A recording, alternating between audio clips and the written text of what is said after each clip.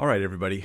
Welcome to the Mark series, part 39. We're going to be talking about pastoral abuses, among other things, but really we're focused on this section in Mark chapter 10, verse 35 through 45, where Jesus is teaching the thing that I think would stop pastoral abuses. I want to give us a understanding of this passage verse by verse, because that's what this is. This is part of the Mark series. If you're interested in following with me through the entire Gospel of Mark, the long and thoughtful study through the Gospel of Mark dealing with theology, apologetics, verse-by-verse teaching, there's a link in the description to the playlist that will give you the whole series. But today, let me give you a quick overview of what we're going to cover. So not only Mark chapter 10, verses 35 through 45, but also a supposed contradiction. Some say that there's a contradiction in this passage, and I don't always cover these because it would take up a lot of time to deal with all the supposed contradictions, but I'm going to deal with one today. I also want us to understand this passage in context, that when we look at this with the overall flow of Mark, we'll see that this issue of pastoral abuse is not only a character problem amongst many pastors when they're being abusive in a variety of fashions, but, and there's hope for you, if that's you, you can change. And I want to give you that hope today. But also, this attitude and the actions of abusive pastors it's bigger than just the single action of abuse. It shows that they're misunderstanding the very nature of the kingdom of God that Jesus labored so hard to change our view of because of the false expectations they had about the Messiah, the things that led to that, and that leads even modern Jews, many, to reject Jesus, are the same things that lead pastors as they move into leadership to slowly become worldly in the way that they lead the church. And so we're going to deal with that today in the Mark series. Thanks for joining. Thank you for those who are coming live. This study is brought to you by COVID-19. I'm still teaching Sunday night, but we're outdoors, and I can't control the environment there. And so I'm teaching it again live, which means that I can also give you occasionally a little cat cam. Yes, there's Moxie. She did join us for today. She's quite happy. She's quite content. I know this is unlike any Bible study you were expecting if you're a new viewer. Okay, we're going to dig right in now. Awesome. Okay, so Mark chapter 10. Let's read through the passage verse by verse. Just read through the whole passage. Let me get us there. Mark 10:35. And we just want to load the passage in our minds. Be noticing. Just be noticing what's here. We don't want to read our assumptions or try to answer our questions before understanding the passage. We want to understand the passage, and then it will answer our questions naturally. So here we are, Mark 10:35. James and John, the two sons of Zebedee, came up to Jesus saying, "Teacher, we want you to do for us whatever we ask of you." An unnamed request. And he said to them, "What do you want me to do for you?" They said to him, "Grant that we may sit one on your right and one on your left in your glory." But Jesus said to them, "You do not know what you're asking. Are you able to drink the cup that I drink, or to be baptized with the baptism with which I am baptized?" They said to him, "We are able." And Jesus said to them, "The cup that I drink, you shall drink, and you shall be baptized with the baptism with which I am baptized. But to sit on my right or on my left," and by the way, that's like a royal status. They want position. That's what they're asking for. "This is not mine to give, but it is for those for whom it has been prepared." Hearing this, then, the other 10, not James and John, the rest, began to feel indignant with James and John. Calling them to himself, Jesus said to them, "You know, those who are recognized as rulers of the Gentiles lord it over them, and their great men exercise authority over them. But it is not this way among you. But whoever wishes to become great among you shall be your servant, and whoever wishes to be first among you shall be slave of all.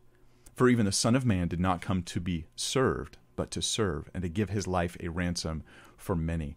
I think that this passage, it sets the whole flavor of what it means to serve in leadership in the body of Christ, or to serve in any capacity in the body of Christ. But it's also the thing that is often totally misunderstood and just lost, because as we move into leadership, we start to get these CEO mentalities of those who are in leadership. Like protecting me is basically the ministry, protecting my vision and protecting my reputation and that kind of thing. This is completely the opposite of what Jesus is calling us to. So let's dig in. overall, this is about, in the context of Mark, and we're going to spend some time on this before we come back to pastoral abuses in a lot of detail, which I will cover that hopefully in a helpful way today. But this is about fixing false expectations and revealing the true mission of the Messiah, of Jesus. Jesus is suffering for others. He's not doing what many of the Jews of the time were expecting, which is he's going to kill the Romans. He's going to establish Israel as like the nation that is the head of all the nations of the world, and bring in the messianic golden age that will be national prosperity. That's what they're expecting the Messiah to do. Now, there is truth in that, but that's about the second coming, and it looks very different than what they were probably expecting. It's actually going to look a lot better and bigger and more grand. But his first coming, his mission is to suffer for others, to serve others, and to give his life that they might gain life. It's not just a more comfortable temporary life, but to give us life. Jesus is coming to save, right? It's that old boring gospel message, I'm boring to some people, that Jesus dies to save you from your sins, to deliver you from the power of Satan, from the power of sin, and to bring you into his kingdom and his love. And our job is to follow in his footsteps, and that includes not only choosing his kingdom, over this world, but also involves self-sacrifice, and this means in pastoral ministry. It involves loving people even when you're bleeding because they have wounded you or you've perceived wounds, whether they're real or not. This is kind of a big deal. And we've got to move past cliche in this. We've got to actually really look at our lives and regularly question whether we're having a servanthood mentality. Because in Christianity, Jesus makes servanthood the highest calling. Servanthood. That's a big deal. Not authority, not exercising authority, but serving others. So let me establish now, we're gonna do something here. I'm going to teach you a Bible study trick, Bible study technique. It's not so much a trick. This is something you can do on your own, and I think you will find it very rewarding. It takes a bit of time on your part, but it's a very rewarding thing. And basically, it's this. You ask one question, and you survey through a large portion of Scripture, maybe a whole book of the Bible, just trying to look for answers to that one question. So you could do this, like, say, with how does Paul understand grace? And you read Romans, and your only question as you study Romans as you just skim through it, read through it straight through, what is it that Paul's teaching us about grace? And you can gather all these truths about grace. That's a very rewarding method of Bible study. You survey a large portion of Scripture, often a whole book, asking one question. And the question we're asking here is, how is it that Jesus is constantly confronting and trying to correct false expectations about the Messiah? This is something he does over and over through the Gospel of Mark. And then in this passage, this topic spills over into how we view ourselves as leaders. Because just like they view the Messiah wrongly, they would view their own leadership wrongly. And many leaders in the Christian church today, we're doing the same thing. We do recognize Jesus as the one who serves, but we don't really take seriously sometimes our call to serve. And if you hear my AC kicking on, it's because it's hot and it's summer, and its choices are AC or just me bleeding sweat before you. So here we go. Survey of Mark, asking the question, how often, how consistently, and in what ways does God want to change and fix false expectations about the Messiah? Then we'll get to Mark 10, where Jesus fixes false expectations about church leadership. In Mark 1:8, I'll actually take you to these passages myself here. In Mark 1:8, John the Baptist says about Jesus, I baptize you with water, but he will baptize you with the Holy Spirit. Now, this, again, is central to the mission of Christ, but not central in their idea of the mission of Christ, the Jewish expectation of the time. And even modern Jews today are rejecting Jesus because they have often a misunderstanding of what the Messiah is supposed to do. At least they're missing the first coming and those aspects of it. He's going to baptize you with the Holy Spirit. This is like counter to the thinking of the time. Just notice that. It's counter to the thinking of the time. He's going to give me the Holy Spirit. He's going to give me a restored relationship with God, where God himself is dwelling within me in deep and interpersonal relationship of the most intimate kind. That's what the Messiah is going to do. Nothing to do with Rome. In Mark 1:11, God, speaking of Jesus, says, you are my beloved son, in you I am well pleased. And this is the introduction, God's introduction to the Messiah. This is my beloved Son in whom I'm well pleased. Now, the first beloved son in the whole Bible is Genesis 22, the first loved son. This is the first time the term is used of a son. And in Genesis 22, it's Abraham and Isaac. Many of you are familiar with the passage, right? Abraham offers his son Isaac because God commands him to. God, of course, stops him, doesn't let him go through with it. But ultimately, God's just painting a picture of what the Father is doing by offering the Son for others. This is a beautiful picture. Take now your son, your only son whom you love, God said to Abraham. And here God introduces Jesus as his son whom he is pleased with. This is his beloved, his loved son. I think this is really powerful. Could spend the whole study on this. But what I want you to notice is it's like completely counter to the expectations of the Messiah that they were having at the time. Now, it's consistent with the Old Testament teaching of the Messiah, but their expectations in the Old Testament are not the same thing. And you'll find this as you study modern rabbinic Judaism, that it is not, biblical Judaism. It is not Old Testament Judaism, right? It's a version of Judaism that grew out of the 1st, 2nd, 3rd century and has changed somewhat even since then. So it's not really just Old Testament Judaism, which is why we call it rabbinic. All right, in Mark 1:15, we get it again. Look how consistent this is. Jesus says, the time is fulfilled, the kingdom of God is at hand, and his call is not, take up arms and get ready to kill the Romans. His response is, required response to the people is repent and believe in the gospel. Jesus preaches to repent and believe, not to go kill the Romans. They're not to be warriors. They're to be those who simply repent from their sin and they trust in God. So it's the gospel message being proclaimed. Then Jesus goes on in the Gospel of Mark. We could skim through and you could read stuff that's here, but basically he's doing exorcisms and healings. Note this, Jesus' main enemy is Satan, right? Satan's the enemy. Demonic powers are those who he is coming against, not Rome. Not a word is uttered of Rome. No attempt on Jesus' part to deal with Rome. He's dealing with Satan in people's lives. And so the gospel delivers us from the kingdom of this world, the ungodly kingdom of this world, not just a nation, doesn't matter what nation you live in, into the kingdom of God. Also, healings. Jesus, he doesn't destroy, but he delivers. He doesn't kill anyone. He raises people. He raises Lazarus. He heals just all kinds of countless people he heals. This is just, now, to them, they would have seen this as like evidence that he was the Messiah, but they wouldn't understand that this just was his mission, to bring healing and to bring deliverance to the people, and it had nothing to do with Rome. In Mark 1:38, we have another example. Jesus said to them, let us go somewhere else to the towns nearby so that I may preach there also, for that is what I came for. Jesus came to preach. He just came to go around preaching. He didn't come to just like dominate and take over Rome and destroy Rome. But no, he came to teach and preach. This is, again, counterintuitive. They thought this was maybe a piece of what Messiah was doing. They don't realize it's the center of Jesus's ministry. He wants to preach. Jesus regularly goes on and avoids the crowds. As you read on, he'll have a crowd, he'll heal a bunch of people, and then he'll just send them away. He'll just dismiss a crowd. He's like, bye. And this is not what they expected, right? In the mind of the Jew, they're thinking, hey, we had all these leaders of the past. They gathered and rallied the people of Israel, the tribes from around Israel, and they rallied them for war to go up against whatever oppressing enemy was oppressing them at the time. The Midianites, the Moabites, the Canaanites, the Hittites, just whoever it was, we're going to deal with those people.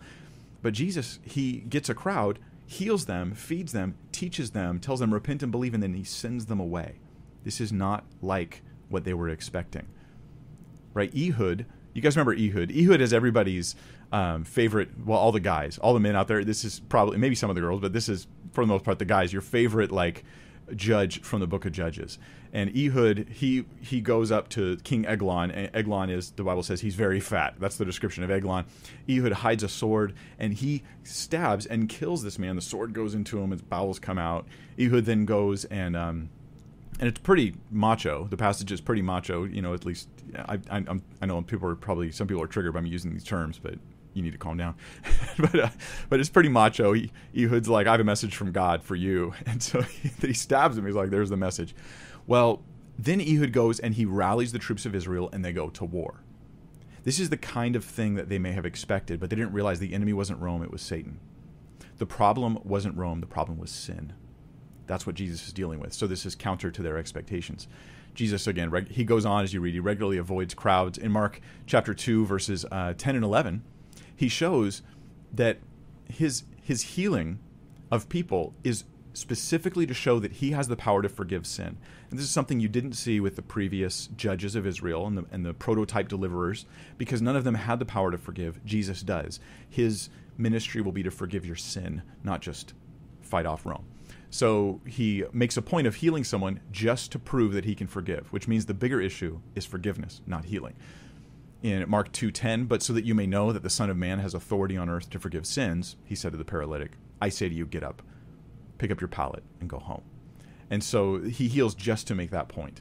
Now, when you parallel this with the other deliverers, I mentioned Ehud, how they went to war after Ehud killed Eglon, or Gideon, how he destroys the idols, and then what's next? War. David, he slays Goliath, and then they know, okay, we can rally behind David. He'll be God's tool for delivering us from the enemies of Israel. Moses, he battles the Egyptian magicians, and then leads the people out as God judges judges Egypt. So God's bringing judgment on a oppressive nation. That's a consistent thing. In other words, the prototype is there's always a battle of kingdoms with these deliverers of Israel. But with Jesus, the deliverance will be from Satan and from sin and from the fall, healing physical diseases and stuff. So it's showing that he's dealing with the ultimate cosmic battle of our broken relationship with God and how that puts us in bondage to sin and Satan. That's the actual thing Jesus is fighting. He constantly fights and deals with this kind of thing. Then he goes to the cross, which comes up soon here in Mark, where the ultimate battle is fought and won. But it's fought and won in a way they never were anticipating. Even though the Old Testament predicted it, they didn't expect the Messiah would win by losing. The Messiah would win by dying, by being a sacrifice for our sins, even though Isaiah 53 makes it very clear that's exactly what will happen. So they see Rome, not sin. They see the battle of Israel and Rome, not the battle of the cosmic things that are going on between man and God and Satan and sin and sickness and the fall. In Mark 2:17, we continue our quick survey here. Jesus shows who he's come for, and he hasn't come for the noble and the wonderful and the righteous. Instead, he's come for the opposite, which they weren't expecting. It is not those who are healthy who need a physician, Jesus says, but those who are sick. I did not come to call the righteous, but sinners. So Jesus wants to bring sinners into his kingdom. Now, of course, he also teaches that everyone's a sinner. So when he says not for the righteous, he means the self-righteous, not for those who think highly of themselves, but for those who know that they're sinners and they need the Savior. This is just unlike any previous deliverer. He's dealing with the real issues, the root of the issues. In Mark 2:20, we have another example of this. Remember, they expect the beginning of a governmental reign over Israel. This is what they think Messiah is going to do. He's going to get on a throne. This is why James and John ask their question. He's going to get on a throne and reign in Jerusalem any day now, right? As you're following Jesus, any day now. He'll be the king enthroned. Herod's out of here. All these other Herods are gone. Rome's cast off, and Jesus is reigning. But in Mark 2:17, he shows, or is it Mark? Yeah, 2:20, he shows a different approach. But the days will come when the bridegroom is taken away from them, and they will fast in that day. Why is this significant? Because Jesus is predicting that his reign on the throne isn't going to be happening right now. He's coming to do some other task, some other bigger, better task, and then he'll be taken away from them. This is actually the first prediction in Mark of the death of Christ. I didn't cover it last week when I talked about predictions, but there it is, from the lips of Jesus. So the 12 expect to be military leaders, perhaps. The 12 disciples and those following Jesus may expect to be like David's mighty men, or like Gideon's 300, or like Barak's army that defeated Sisera's army, although Jael put the final nail in the coffin for Sisera. Or like the followers of the Maccabees not too long before in the intertestamental period. They expect to be rallied to war. But Jesus gives them a different task. Look at what Jesus tells his disciples they're going to do. So we see Jesus constantly, remind you what I'm trying to share, constantly showing them that their expectations are wrong. Yeah, they're still not getting it. It took them forever to get it. When they got it, right? Read about them in Acts, read about them in the epistles, and you're like, they totally get it now, but not yet. In Mark 3:14, it says he appointed the 12, and remember, they think we'll be military leaders, and it's not that. It's so that they would be with him, and that he could send them out to preach and to have authority to cast out demons. So they're just going to go out preaching and fighting Satan, fighting demonic powers and oppression in people's lives, not dealing with Rome. The enemy isn't Rome here. That's the thing. The enemy is the true enemy. Your own sinful nature, your sins, your separation from God, and the oppression and the fall and all those types of things that come. So In Mark 3, I'll move a little quicker now because this would take forever. But it's a good forever. Jesus makes it clear that the enemy that he is here to defeat is Satan. He never utters a single word about Rome. He never talks about casting off Rome. And this may not seem like a big deal. Right? You're post-New Testament Christians. You're like, duh, I know that, Mike. What I'm going to do, though, is ask you to say, let me take these lessons and apply them to leadership in the Christian church.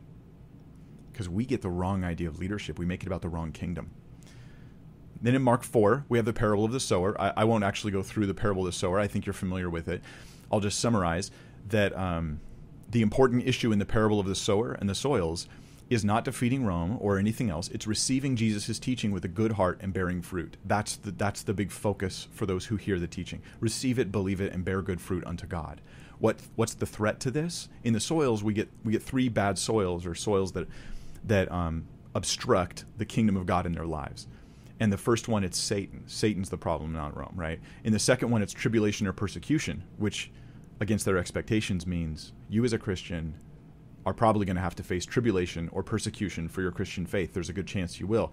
We shouldn't have a persecution mindset where we pretend things are persecution that aren't, but we need to be ready for those things because they're expected. It's not, in other words, a golden age. Those who receive the message are not entering into a golden age. They're entering into trials. And 3, the cares of this world, the deceitfulness of riches, and the desire for other things. That's the third soil. It's got 3 issues. Cares of this world, deceitfulness of riches, desire for other things. Ironically, this is kind of what some of the disciples were thinking Jesus was going to give them. He was going to help them with the cares of this world. He was going to help them get rich and wealthy and reign with him. And they had other things they want, which are all expressed in James and John's very natural human desire to be the number 2 and number 3 guys next to Jesus. So that's, the difference is the disciples over here, Jesus over here. Their concept of the kingdom, Jesus' concept of the kingdom. In Mark 4, we also have the parable of the seed, which shows the kingdom will grow organically until harvest time, which is not what they were expecting. We're just going to be preaching the gospel, and it will grow organically throughout the world until a second coming and a harvest time. This was against their expectations for military deliverance. In Mark chapter 6, I actually won't go through this passage, but Mark 6, verses 8 through 13, the disciples actually go on a mission without Jesus for the first time. And they don't say, they're not told to preach, get ready, here comes the boom, here comes the deliverance of Israel over Rome. Instead, they heal, they cast out demons, and they preach repentance and faith, and they just offer a message that is to be believed. Then they leave people, and they're not gathering anybody. Catch how unintuitive this would be for them. They're even walking in obedience, preaching these things, yet still not really fully understanding them. Catch how consistently Jesus is trying to fix their false expectations about the kingdom. This is important, because as you step into leadership, you naturally, in a carnal sense, you naturally start to want to seek it like it's this earthly kingdom, my focusing in on me. And you can even come up with spiritual excuses to try to make that the case. In Mark chapter 8, we get more. I'll go to Mark 8:29. So Jesus is identified as the Messiah. This is a huge thing for them. But you have to remember, the immediate thing they're thinking is, oh, so we're going to conquer Rome, right? You're the Messiah. Okay, now's the time. Let's rally the troops. We're going to conquer Rome. We're going to have prosperity. We're going to have a kingdom. But right away, Jesus dispels that. So immediately after Peter says, you are the Christ, Jesus is like, yeah, don't tell anybody. And then he immediately starts saying, and I'm going to suffer and be rejected and be killed and then rise again. So this is so unintuitive that Peter naturally, because of his confusions about the Messiah, he naturally goes to Jesus and says, no, Jesus, no, that can't be the case. Don't say those things. But Jesus, he wants to really focus on getting us to understand. It's not about this world. It's about restore relationship with God and being part of the eternal kingdom. So this is something that's really consistent in the Gospel of Mark. Then Jesus, in the next few verses, shows them what following him is going to be like. If you want to come after me, you're not going to, you think rule, reign, privilege, honor. Well, you have to deny yourself, take up your cross, and follow me. You're going to lose your life to save it. This is then contrasted with this world versus the next. You want to gain the world and lose your soul? So Jesus has the same focus that Christians and preaching have always had since then. Guys, get saved. Give your life and heart to Jesus Christ. Focus upon serving in his kingdom. But often, even in pastoral ministry, we can start to think with that sort of self-focused kingdom mentality, even in our churches, and it can be very harmful, lead to a lot of abuse in the name of Christ, abuse in the name of ministry, abuse in the name of vision and calling and things like that. Then in Mark 8:38, Jesus foreshadows that there's a second coming. That's when the golden age will happen. For whoever's ashamed of me and my words in this adulterous and sinful generation, the Son of Man will also be ashamed of him when he comes in the glory of his Father with the holy angels. So here they're like, look, the Messiah he's here now. He has come. But Jesus speaks about the future coming. That's when all that kind of kingdom stuff will happen. And it will be a kingdom of purified people who can rule and reign with him without carnality, without selfishness, without any of that kind of stuff. In Mark chapter 9, as we continue our quick survey, we get the Mount of Transfiguration. Moses and Elijah appear. You know the story. Peter wants to build them tabernacles. Why? Because in Peter's mind and the disciples' minds, they're there to stay. The kingdom is now. It's all going to happen now. But instead, Moses and Elijah are taken back, and God just says to the disciples, "This is my beloved son, hear him." Again, that beloved son concept comes in. And this is great. When you see that it's a shocking contrast between their expectations about their kingdom versus the true kingdom of God in the hearts of men, that's when I think the light bulb goes on. In Mark 9:31, he again predicts his death and resurrection. We've dealt with that in detail recently. And verse 32 says they don't get it. They still don't get it. And then in Mark 10:32 through 34, we get a little bit more. And I'm hoping that this will click and you'll never forget as a leader, as those of you who are listening as future leaders even, that you'll never forget these things, because carnality and worldliness seeps into leadership and staff meetings and pastoral ministry. It just seeps in over time. So you need a real solid grip on the call to servanthood that God has given us. You can even turn servanthood into an excuse to abuse people, sadly. So James and John, after all this, after Jesus predicts his death and resurrection right here, they then go on to say, can we sit at your right hand, right? So let's look at the immediate context, and you'll see how shocking it is that in response to Jesus saying this right here in Mark 10:32 through 34, they then are like, hey, can we rule and reign with you right now? Because they just don't get it. So Mark 10:32, they were on the road going up to Jerusalem, and Jesus was walking on ahead of them, and they were amazed, and those who followed were fearful. And again he took the 12 aside and began to tell them what was going to happen to him, saying, "Behold, we are going up to Jerusalem, and the Son of Man will be delivered to the chief priests and the scribes, and they will condemn him to death and will hand him over to the Gentiles. They will mock him and spit on him and scourge him and kill him, and 3 days later he will rise again." And it's in that context where Mark 10:35 comes in. James and John, the two sons of Zebedee, came to Jesus saying, "Teacher, we want you to do for us whatever we ask of you." So this is like, you're meant to see the irony of it, because when you see it in them as being ridiculous, that way you'll see it in yourself as being ridiculous too. When you see it in them as being self-seeking and not understanding the nature of God's kingdom, then you'll see it in yourself. It's the same thing. When you're a leader, when you're serving others, and it becomes about you and your position and your pride and your respectability and your reputation and all that. So what do they think they're asking for? Let us sit one on your right hand and one on your left in your glory. What do they think they're asking for? Well, this is like a royal image. Jesus is on a throne, and they're sitting next to him on the right and left. So the picture is them reigning in the two highest positions in the kingdom of God. Now, this isn't even talking about heaven. They're thinking, right, like maybe a week from now, maybe a year from now, Jesus will be enthroned in Israel, in Jerusalem, and we want to be his right and left-hand guys, the two highest positions. This is a trend also in the Gospel of Mark, in the Gospels, where they're caught regularly, or at least more than once, they're caught arguing about which of them is the greatest.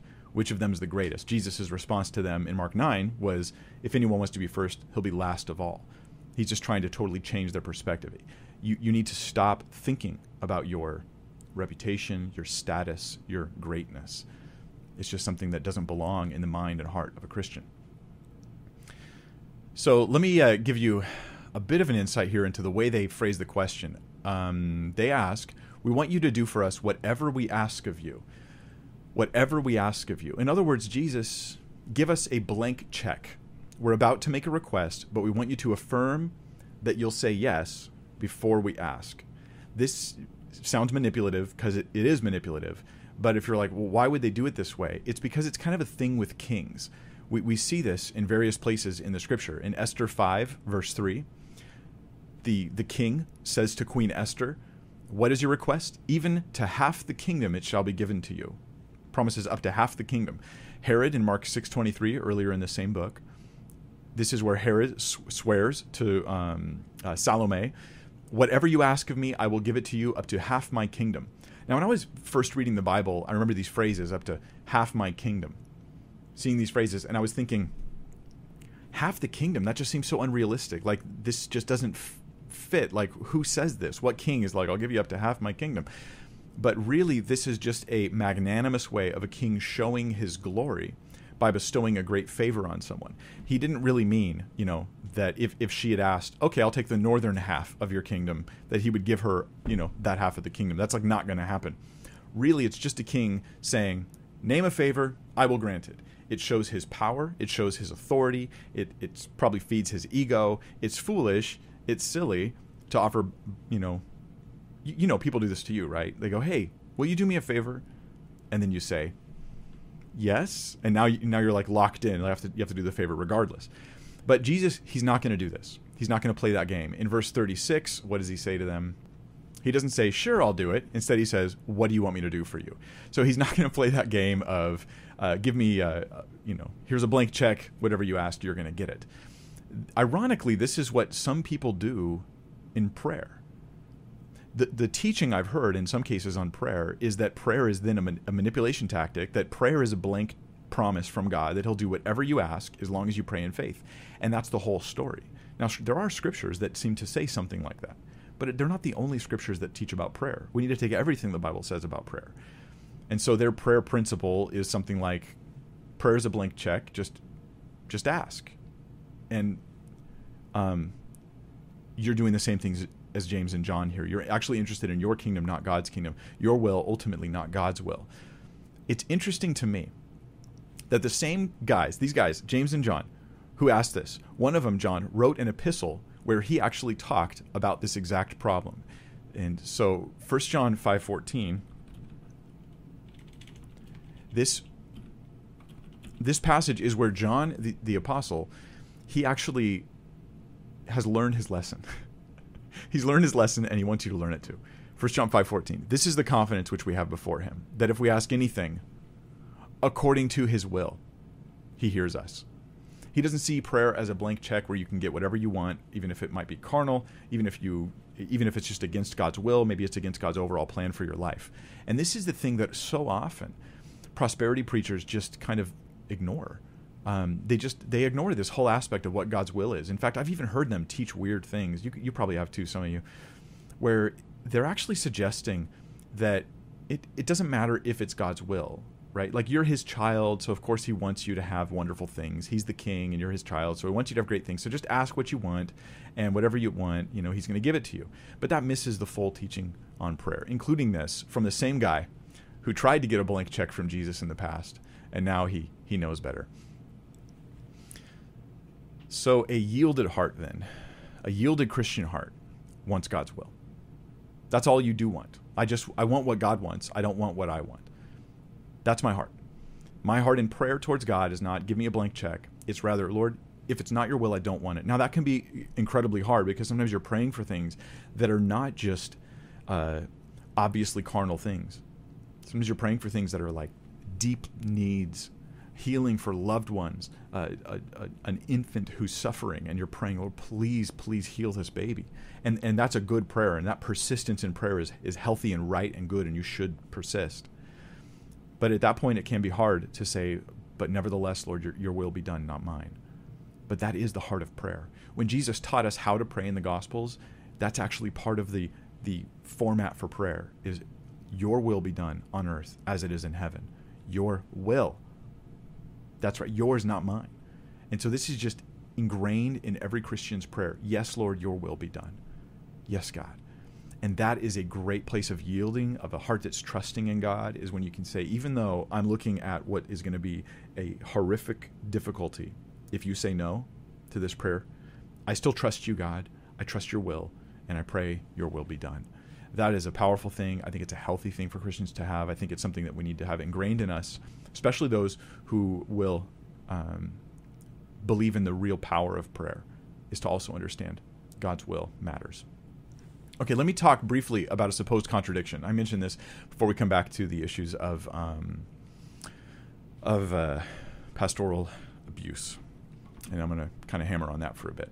In Matthew chapter 20, verse 20 and 21, we have the same passage. Remember, in the Mark passage, James and John come to Jesus and make a request, but in Matthew, it seems to be recorded very differently.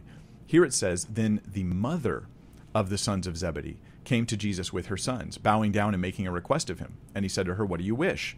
She said to him, 'Command that in your kingdom these two sons of mine may sit, one on your right and one on your left.' But Jesus answered, 'You don't know what you're asking. Are you able to drink the cup that I am about to drink?' They said to him, 'We are able.' He said to them, 'My cup you shall drink, but to sit on my right and my left, this is not mine to give, but it is for those for whom it has been prepared by my Father.'" Now, the first thing you're going to say is, Mike, some of you would say is Mike, does anybody really say this is a contradiction? Because on every video where I have whole videos on supposed contradictions in the Bible, and in every video I've done, I get comments from skeptics, non-believers, who are skeptics of Scripture, who think the Bible's full of contradictions. And they will say things like, "Nobody says that, Mike. You picked contradictions that nobody says." Now, keep in mind that in those videos, I am almost always quoting from skeptic sources. I'm quoting from atheist websites. But someone's going to say that. Mike, does anybody actually say this is a contradiction? Because every time someone says that. But actually on the website, the skepticsannotatedbible.com, where they just have a bunch of footnotes, like skeptical footnotes on the Bible, on what they think is wrong with the Bible, on a big list of contradictions, they have this as number 368 as their example of contradictions. And here's what I want you to get. This website makes the case that the Bible is contradicting itself, that this is a true contradiction, and that Mark and Matthew can't both be true.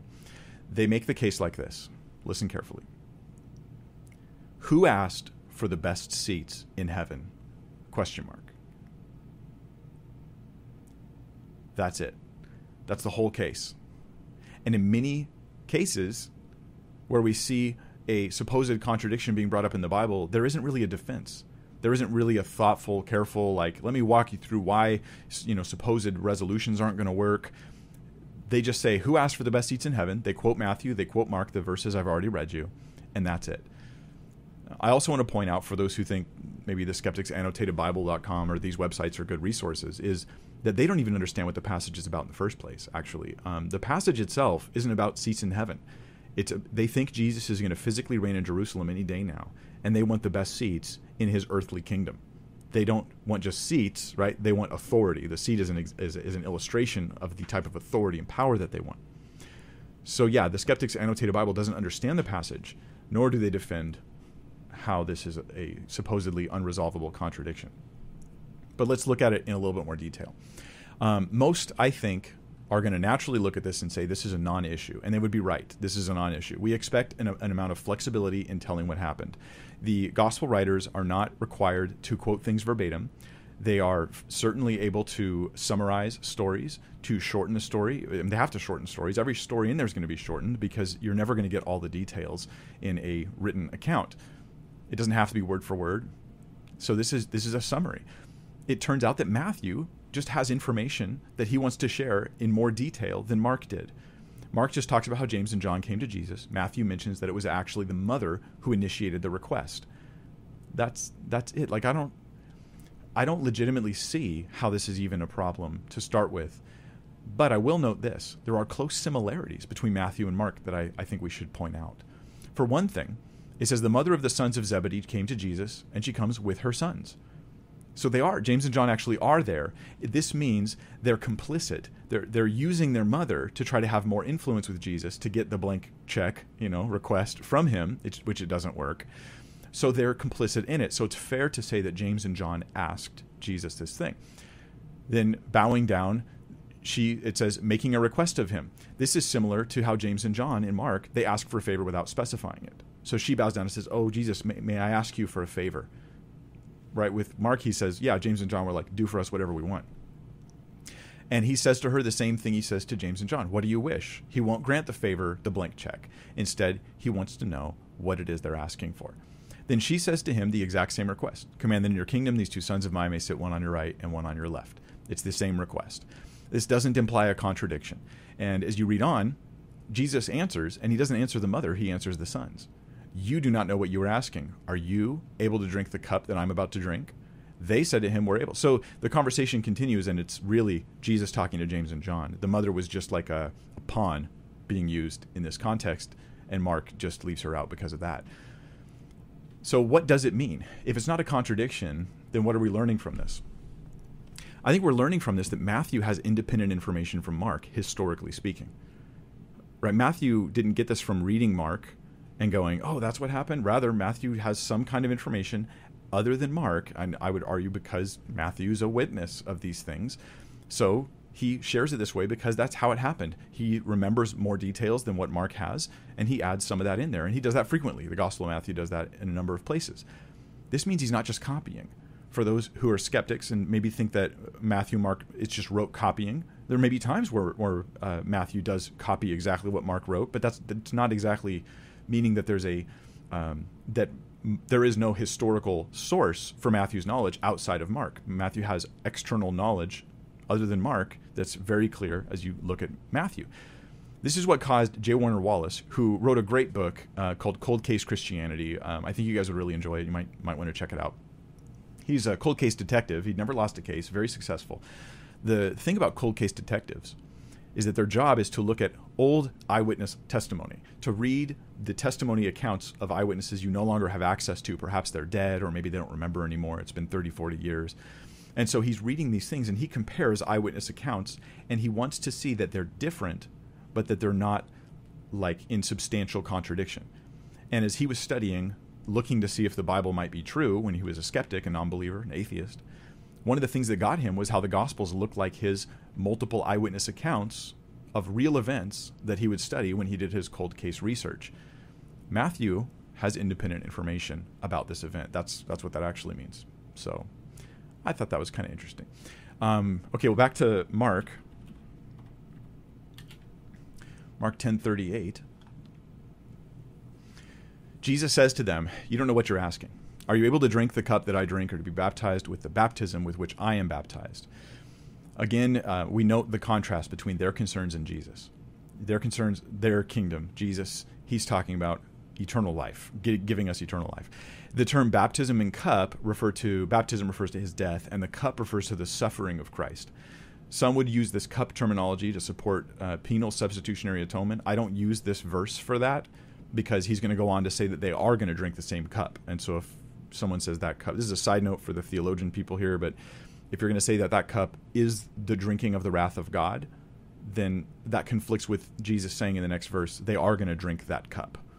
So I don't think that works. Now, I do hold to penal substitution. I have a whole series on the topic. I just don't use this verse to support it. And I'm not going to, and I don't recommend you do use verses that, use the wrong verse to support a good doctrine. I don't want to do that. Then they say to him, and the irony of it, right? We're able. Yeah, we're able. But they don't even know what he's talking about. The cup is suffering, and the baptism is death. And they're thinking it's going to be ruling and reigning in an earthly kingdom. So totally ironic. Jesus says, the cup that I drink, you shall drink, and you shall be baptized with the baptism with which I am baptized, which means that they are going to suffer, and they are going to even die. This is going to be suffering and pain and difficulty they go through as they follow Christ, the opposite of what they expect, the opposite. Worth it for following Jesus, but not what many expect. Verse 40, but to sit on my right or on my left, this is not mine to give, but it is for those for whom it has been prepared. Who is Jesus talking about here? This actually I spent some time on because I really don't know the right answer, but I'm going to, rather than avoid the issues that I don't know the right answer on, I'll just put it out there for you. But to sit at my right or my left, this is not mine to give. Who's sitting on his right and left? Is this talking about the thieves, the two people on either side of the cross? Or is it talking about the actual coming kingdom, those who sit in the highest positions next to Jesus. Who's it talking about here? I'm not really sure. If it's the coming kingdom sitting on his right and left, then it does seem to present a challenge for at least the Roman Catholic view, a subtle challenge. This isn't like a huge objection, but the Roman Catholic teaching in the canons, in the supposedly infallible canons of the church, like you can't back off of what's said in the canons. This is something you have to affirm, at least if you're going to be consistent as a Roman Catholic. It would say that not only was there a papacy in the first century in the early church, there was actually a papacy during the time of Jesus. You know, Jesus gave the authority over to Peter, and it's not just any old authority, it's papal authority, which is that he effectively has more power than all the other disciples combined. Now, the councils go on to say that this type of authority was known publicly to the apostles at the time when Jesus was teaching this. And so here Jesus goes, it's just for those for whom it has been prepared. This doesn't really fit the idea that everyone already knew that Peter was number one. And the following passage that shows that all the 10 are upset with James and John, it doesn't reflect this knowledge that everyone knew. They're really just trying to usurp Peter's authority. So what I'm saying here is that it doesn't fit to try to read papal authority into the New Testament. It's just like a square peg in a round hole. And in verse 41, this is their response. Hearing this, then, the 10 began to feel indignant with James and John. And it's important that we recognize this. So not only these two are concerned about their own power, the 10 are upset because these two want power that would exceed the power of the other 10. So everybody's kind of got the wrong point. Everybody's missing the point of Jesus. He's going to try and correct their mentality here.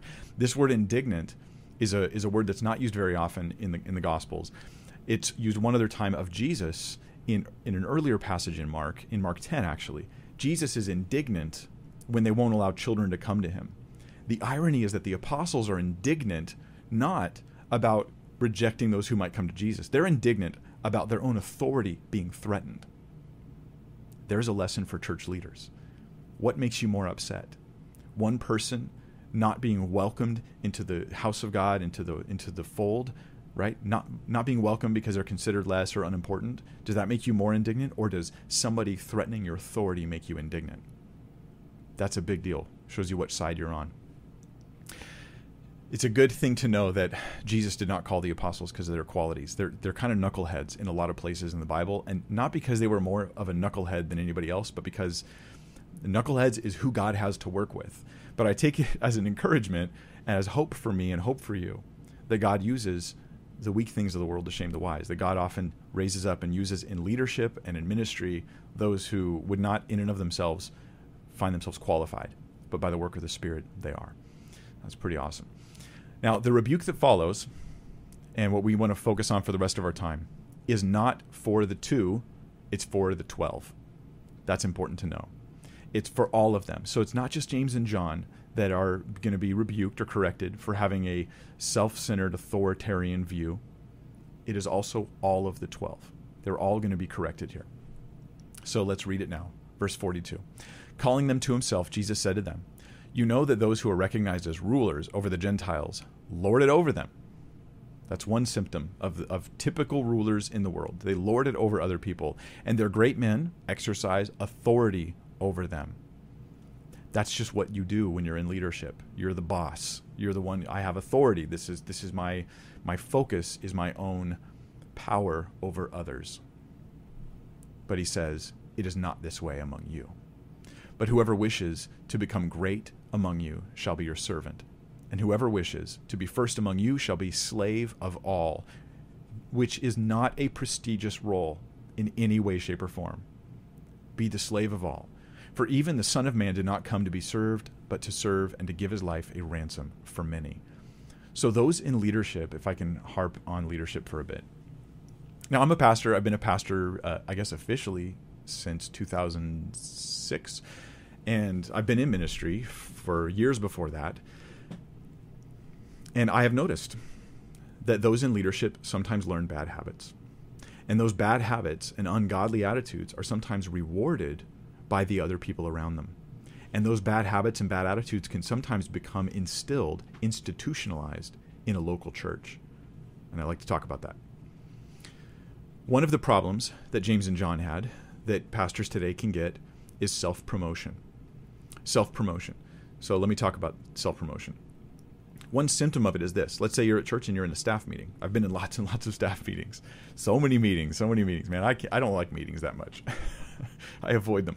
But in staff meetings, there's this time where you go around the room and you're reporting in on how your ministry is doing and how things are going. And this is a time where you can sometimes see if the symptom of self-promotion is creeping into the body of the church through the leaders.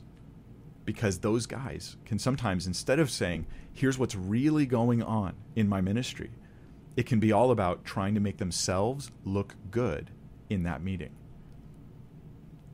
This is bad.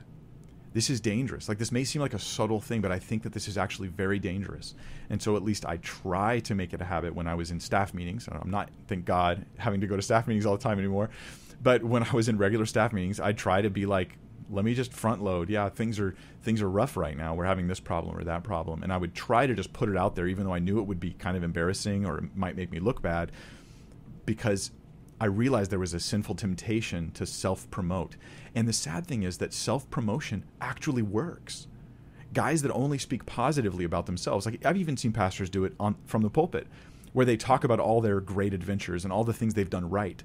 And there's a time where you should use your own life as an example, as a positive example, but there's a sinful temptation to turn this into a self-promotion thing where I become the superhero Christian because I'm just always promoting myself. Even now with online stuff, when people are sending me like a thing, hey Mike, you want to come and do this, or you want to come a guest on this show or something like that, that it's the way they present themselves, it's very tempting to want to try to put your best foot forward. And that it's better to lose an opportunity and to not fall into the temptation to become a self-promoter. It's very unhealthy, and it will affect the church in a lot of negative ways, because now it's about you and how you look instead of ministering to God's people and blessing the sheep and being accountable. And it guts the ministry of its function and purpose and centers it around you instead of the body. Self-protection. Let's talk about that for a second. Self-protection is something else that happens in the church, and Jesus obviously is not interested in that. I mean, look at his example. He doesn't protect himself. He goes and he gets crucified for your sins. And then he says, that's the example for leadership that I want you guys to follow. That's what he's trying to tell them. The Son of Man doesn't come to serve, but to be served. Doesn't come to be served, but to serve others and to give his life a ransom for many. That's a model for leadership. I am here to bless others even when it hurts me, even when it wounds me. And I think pastors need to hear this, because you get wounded in leadership. You get wounded. I get wounded in leadership. There's times where I've just been like, Lord, I got to pray because I'm feeling upset, angry, even bitter towards people in the congregation that are wounding me. Help me, because I can't obsess about protecting myself. I need to just take these wounds and just let you heal them and not go and lash out on people, on others. Or else I'll be the one causing the wounds. I'll be the source of the wounds instead of the source of the healing for others. So self-protection is a problem, and it gets institutionalized in churches. And sometimes the phraseology of it is protecting the vision, or even protecting the pastor. I know there's structures in churches where a pastor, he will never confront anybody. He only sends someone else to be the guy. And he's the official bad guy for the church, where the pastor will say, distance me from this, but I want you to go and deal with them. Or he'll be like, I'll say the board made that decision even though I really made it, because I don't want people to think negatively of me. There's an element of this which I partially understand, because you're trying to make sure they can still be ministered to you from the pulpit, even after getting bad news. But there's another side where you're just protecting the man and you're not protecting the sheep. That's problematic. And if the theme, if like the overarching rule for ministry is protect the vision, by which we really mean protect the reputation of the leader, like the central Superman of the church, that's ungodly, and that is not the calling of leadership. And it has to be from the top down. We have to see that not happening. This affects decisions, because we can harm people in the name of Christ. We can hurt others. Those who might have a true and sincere and right beef with a pastor or leader in the church can be treated the worst because they're seen not as somebody who has a legitimate complaint or even might have a legitimate complaint, but they're seen instead as a threat to the rank, reputation, and authority of the chosen leaders. And this, we just can't do this, right? Like, yes, it's true. Ignore an accusation if it's not brought by 2 or 3 witnesses. But what if it is? What if there's like 2 or 3 people that are saying like, the pastor's being, he's being mean. He's just being rude to people, mean to people, inconsiderate. And then it needs to be dealt with and honestly dealt with. And protecting the pastor here can't be an excuse for ungodliness that we spill out into the church. We can harm people in the name of Christ because we think we're protecting the church when we're really just protecting the reputation of one person. I think this one rule, we've come to serve and we should follow Jesus even if it means we're the sacrifice. I'm the one who will be suffering in my efforts of serving others. I think that one rule, it stops pastoral abuse. Because that means, as a pastor, and I've been confronted with opportunities to do this, and it hurts. It is not fun to sacrifice my reputation, my position, my power in order to serve others, because preserving me is not the ministry. Preserving me is not the ministry. That's humbling. When I look at the sheep, I just have to honestly say, I'm just one of you trying to serve you. I'm not the best of you. I'm not, there's these, something's wrong if in the church, the pastor has to be the best at everything, right? The pastor he's the smartest. He's the best. Whatever job you do, he could do it better if he wanted to. And this mentality that sometimes seeps into the churches, this is not healthy, and it will cause a lot of problems. Let me tell you a story. True story.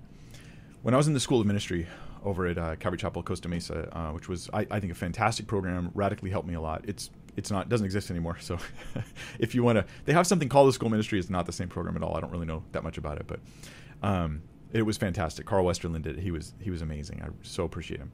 But when I was in that program, we would have on Fridays a missionary or a pastor come to share, and they would share stories or they would share some of their experiences. And it was very encouraging and edifying and very helpful. One pastor in particular, I will never forget. He was the worst guest we ever had. He was like, but I'm so grateful because his story was so bad that it just opened my eyes and made me never forget this problem. So here's the story he told. And he had been hurt in his church, and he was carrying that hurt with him. It wasn't resolved by going to God, by praying, by seeking the Lord. It was being carried with him, and that will bleed out onto people, and it's bad as a leader. But here's what happened. He says, according to him, he went on vacation. And while he's on vacation, he had his youth pastor teaching in the sanctuary for him. And when he came back from vacation, he asked the congregants, how was it while I was gone? And one particular congregant, I guess he heard from lots of people. The youth pastor did a fantastic job. It was like a great, great Sunday. He had a great message. And one lady in particular was just thrilled and excited about how good it was. Oh, he did so good. It was such a blessing, Pastor. He was so wonderful. You should have him speak more often. And this pastor heard all of it from the wrong kingdom mentality, right? From his kingdom. He heard it all from that perspective. So what he hears is something like, you're inadequate, you're not doing a good enough job, which, for all I know, could be true. Scarily and sadly enough, could be true. Or not. But that's what he hears. And so he turned to the lady, and in his own words, as he's telling us the story, he says to her, what about me? What about me? I've been preaching and teaching for years faithfully, but what about me? You never say all these things about me. And I'm just sitting there in the school, in the class, and I'm like, who is this guy? I don't remember his name, fortunately. But I'm like, who is this guy? What is wrong with this guy? He should be thrilled. You should let this pastor teach more. Why not? Why wouldn't you? Oh, he's having a tremendous blessing on the body. I see that as a personal threat to me. He continues the story. He says that pastor was then causing division and gathering people after himself, and he eventually had to fire him because of it. I doubt that that's true. My honest feeling is that he saw people who liked that other guy's teaching as a personal threat to him that had nothing to do with serving Christ, nothing to do with building up the body of Jesus. And so, in his effort to protect the vision, protect the church, he actually cut off what was probably a wonderful servant of God, fired the guy. Now, to make matters worse, in our School of Ministry, One student raised his hand because we do Q&A time after the guy shares.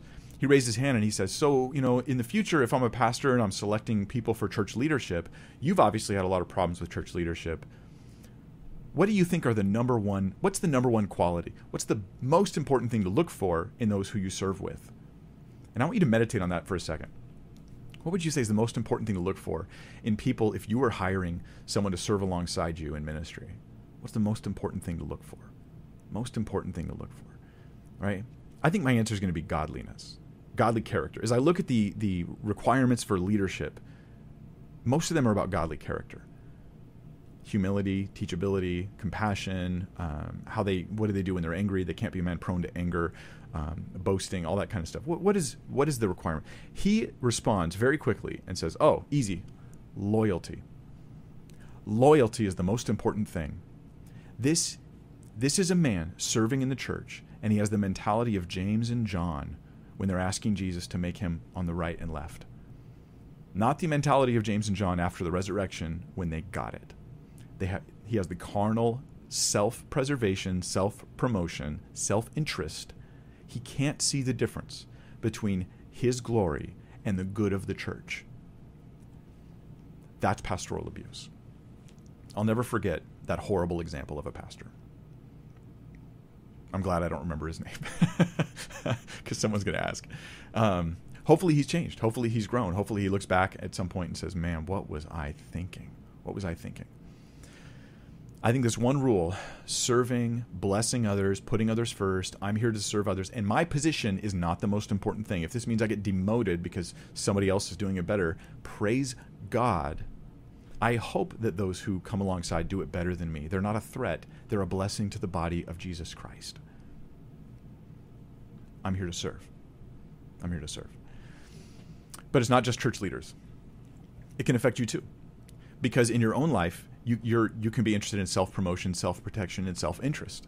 You can be just as bad. Maybe you don't have pastoral authority, but you have some other authority as a parent, as the oldest sibling, as an employer, or maybe a manager. You have some authority in some spectrum. As a teacher in school, you have authority in your class. How you engage in your authority, is it like James and John were thinking, or is it like Jesus who says, serve, don't be served, offer yourself, suffer even for the blessing you can bring to other people? It's not about you. Philippians 2 has a word on this. It says, do nothing from selfishness or empty conceit, but with humility of mind, regard one another as more important than yourselves. Leaders have to do this more than anybody, but we all are supposed to do it. Do not merely look out for your own personal interests, and don't pretend that the interests of the church is basically your interests, but also for the interests of others. Right? Then it tells us again to have the attitude. This is the same thing Jesus was teaching the disciples. Have the attitude which was in Christ Jesus, who with all of his rank and authority, he existed in the form of God, did not regard equality with God a thing to be grasped. Instead, what does he do? He empties himself, takes the form of a bondservant, and being made in the likeness of men, being found in appearance as a man, he humbled himself by becoming obedient to the point of death, even death on a cross, which to them was the most embarrassing form of death there was. And you're called to follow in his footsteps. Let's look real quick at Mark 10:42. Calling them to himself, Jesus said to them, you know that those who are recognized as rulers over the Gentiles lord it over them, and their great men exercise authority over them. But it is not this way among you. Not among you. So Christian leader, have a new value system. Beware worldliness. You're not a CEO. I mean, I've seen it happen. I don't know if I can describe it well, but I've seen it happen where a person serving in ministry, they just carry this egotism and self-interest with them into the ministry. And they say things like, oh, well, the pastor job is kind of like a CEO. Well, maybe there's an element of that where there's some kind of truth there, but I've seen that be the excuse for bad leadership in the past as well. The world is not our model. Jesus specifically warns Christian leaders, it is not this way among you. You can't have this authority-centered way of thinking. It can't be that way. You've got to be Jesus-centered, man. You suffer and sacrifice and serve. That's it, because you're following Jesus, who did the very same thing. Even those who wound you, you still serve. It's not about protecting yourself. It's about serving others. Yes, it's a high call. This is taking up your cross. But whoever wishes to become great among you, Jesus goes on, shall be your servant. And whoever wishes to be first among you shall be slave of all. So greatness is serving. It's not a means to an end. I'm not serving to get great. I don't become the youth pastor so that I can try to become a senior pastor because that's the higher, better position. You know that's wrong, right? But yet I've seen those in leadership who've talked behind the scenes where sometimes I realize this person's being driven by selfish ambitions, not serving the body. Like to be organic, just serve, bless as best you can. You'll find your gifts naturally. And then those gifts will lead you into other ministries, not so you can have higher rank, but where you can best serve because it's according to the gifts you've been given. Rank has nothing to do with it. It shouldn't be in our considerations at all. One way to test this is if you're content in serving without being recognized. Right? When nobody thanks you for your service, you may find out why you're doing it. That's a big indicator. Nobody thanks you. Nobody acknowledges it. And how do you feel about that? It could be a good thing. Then at the end of 43, whoever wishes to become great among you shall be your servant, and whoever wishes to be first among you shall be slave of all. So you want to be the slave of all. Godliness with contentment in leadership is being content with not being recognized, with not getting more status, with sometimes being the target of right or wrongful accusations. That will happen. Satan wants to attack and undermine the leadership of churches. I think that happens a lot. And I think that leaders just have to have a right understanding of what they're supposed to do in response to this, which is you don't defend yourself. You don't go around trying to ruin the reputation of those who are speaking about you behind your back. Your goal isn't to then use your public influence to ruin their reputation and to harm them. No, you take it on the chin and you keep serving. And you ask, is there anything I can learn from this? Let me learn from it. If not, Lord, I just pray that you'd help me with it because I can't go around defending myself lest I make this ministry about my reputation and bring in ungodliness. How many of church leaders started by serving the Lord? I just want to serve and do anything I can for the Lord.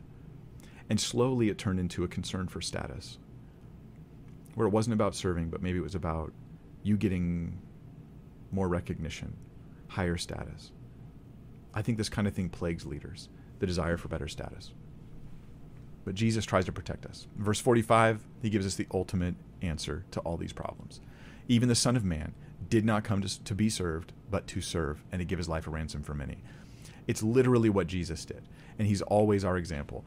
We sometimes forget to have him in our minds each day, in church, yes, but also at work, at home, as a parent, as a son or daughter, in whatever relationship you've got. Like this mentality of I am here to serve others. This is what makes a Christian glorious wherever they are, is I'm here to bless others and serve them. It's not about me.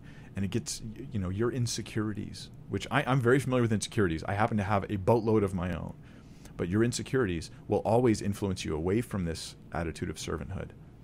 But the example of Jesus will draw you back in.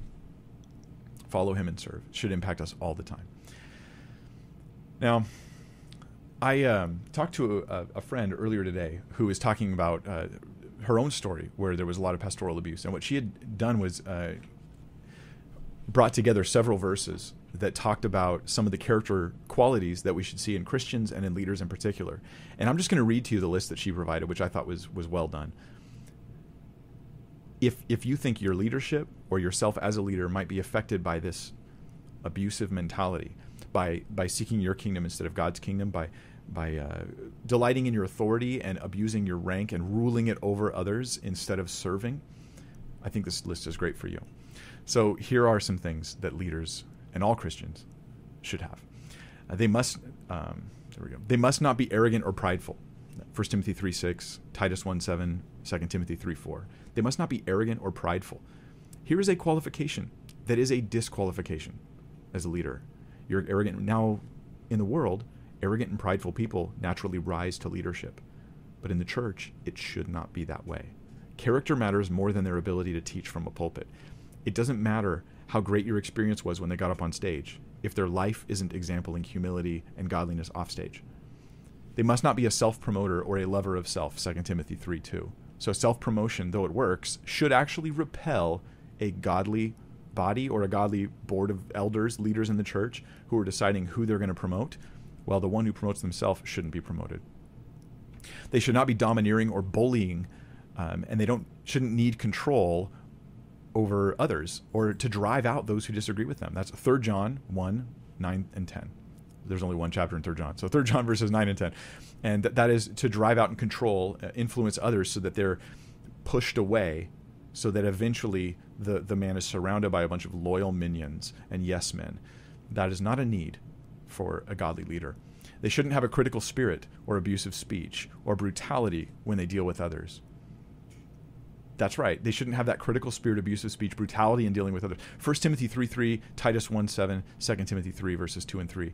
The point here is that sometimes pastors feel that they're in a spiritually right, I'm right about this issue, and then they're wrong about how they deal with the issue. And so they can be abusive, harsh, cruel towards others, and it just becomes part of the way they do ministry. Basically, they're a jerk. Can I just summarize? They shouldn't be a jerk. They should graciously and thoughtfully and carefully try to educate and bring others alongside. There's a time for hard words. But too many guys, they get their vision of pastoral leadership from cowboy movies, from the 70s. And some of those movies are fun, but those guys are often arrogant jerks. And so they're not my model for what Christian leadership should look like. They should not have outbursts of anger, be quick-tempered. They shouldn't be quarrelsome, right? They shouldn't be the kind of guy who just argues a lot and gets into a lot of arguments and what's the term I'm looking for here? Divisive conversations. That's not the kind of person they are. If they're quick-tempered, they're disqualified as leaders. 1 Timothy 3:3 and Titus 1:7. They need to fix that problem. They should not be vindictive or unwilling to seek forgiveness for the wrongs they've done. That's 2 Timothy 3:3. If a leader can't be corrected, then they ought not be propped up. Now, I'm speaking here to those who are making decisions about leadership. They have to be teachable. They have to be corrected. Here's the thought. If you're a senior pastor, go and sit with those who should be able to correct you. By the way, if you're a senior pastor who says, I have a list of people who can correct me anytime they want, but that list is like a secret group of people who don't go to your church and they can speak into your life, but nobody who's actually in your fellowship can speak into your life, that is actually a way of protecting yourself from correction. That's not healthy. Go and ask those you serve with who are regular, they're elders in the church effectively, right? At least functionally, whether you call them that or not. Ask them very honestly, do you feel, this is a great question, do you feel that you can correct me if you think that I'm in error and that I will be open to correction? That is a fantastic thing for you to ask them. Don't do it as a test for them. Do it as a test for you, because you may have unintentionally created an environment where nobody can correct you because they fear the way you react when they try to. Also, they should not make misleading statements or manipulate to divert attention away from the issues that they have. And so 2 Corinthians 4:2 is the text that she uses for that. And I think, don't be liars, don't be deceivers, but also don't accuse others every time they bring you a problem. You just accuse them. Oh, you think I have a problem? Here's your problem. Like that. That mentality is a way of blocking growth. They should not use flattery or gifts to gain favor, 1 Thessalonians 2:5. They shouldn't be a respecter of persons, favoring the talented, rich, famous, or powerful, James 2:9. They should not have a bad reputation with those outside the church. That is, unbelievers think they're good Christians too, 1 Timothy 3:7.